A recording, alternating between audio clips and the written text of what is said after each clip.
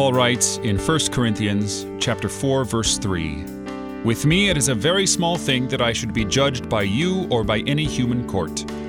In fact, I do not even judge myself." And in verse 4 he says, "For I am not aware of anything against myself, but I am not thereby acquitted. It is the Lord who judges me." What Paul sets out for us in these statements, in these verses, is how one ought to conduct oneself within the Christian life. We are not beholden to the law to keep it for our salvation, but it is a good thing to keep nonetheless. Therefore, we do not jettison the law. No one is going to go about and say, "Jesus forgives me, therefore I can murder, I can steal, I can adulterate."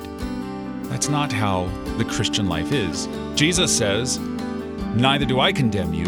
Go and sin no more." So daily, we take up our cross of struggling against our sinful nature, and we follow Christ. If you say that you aren't tempted, oh dear, how has the deception taken root?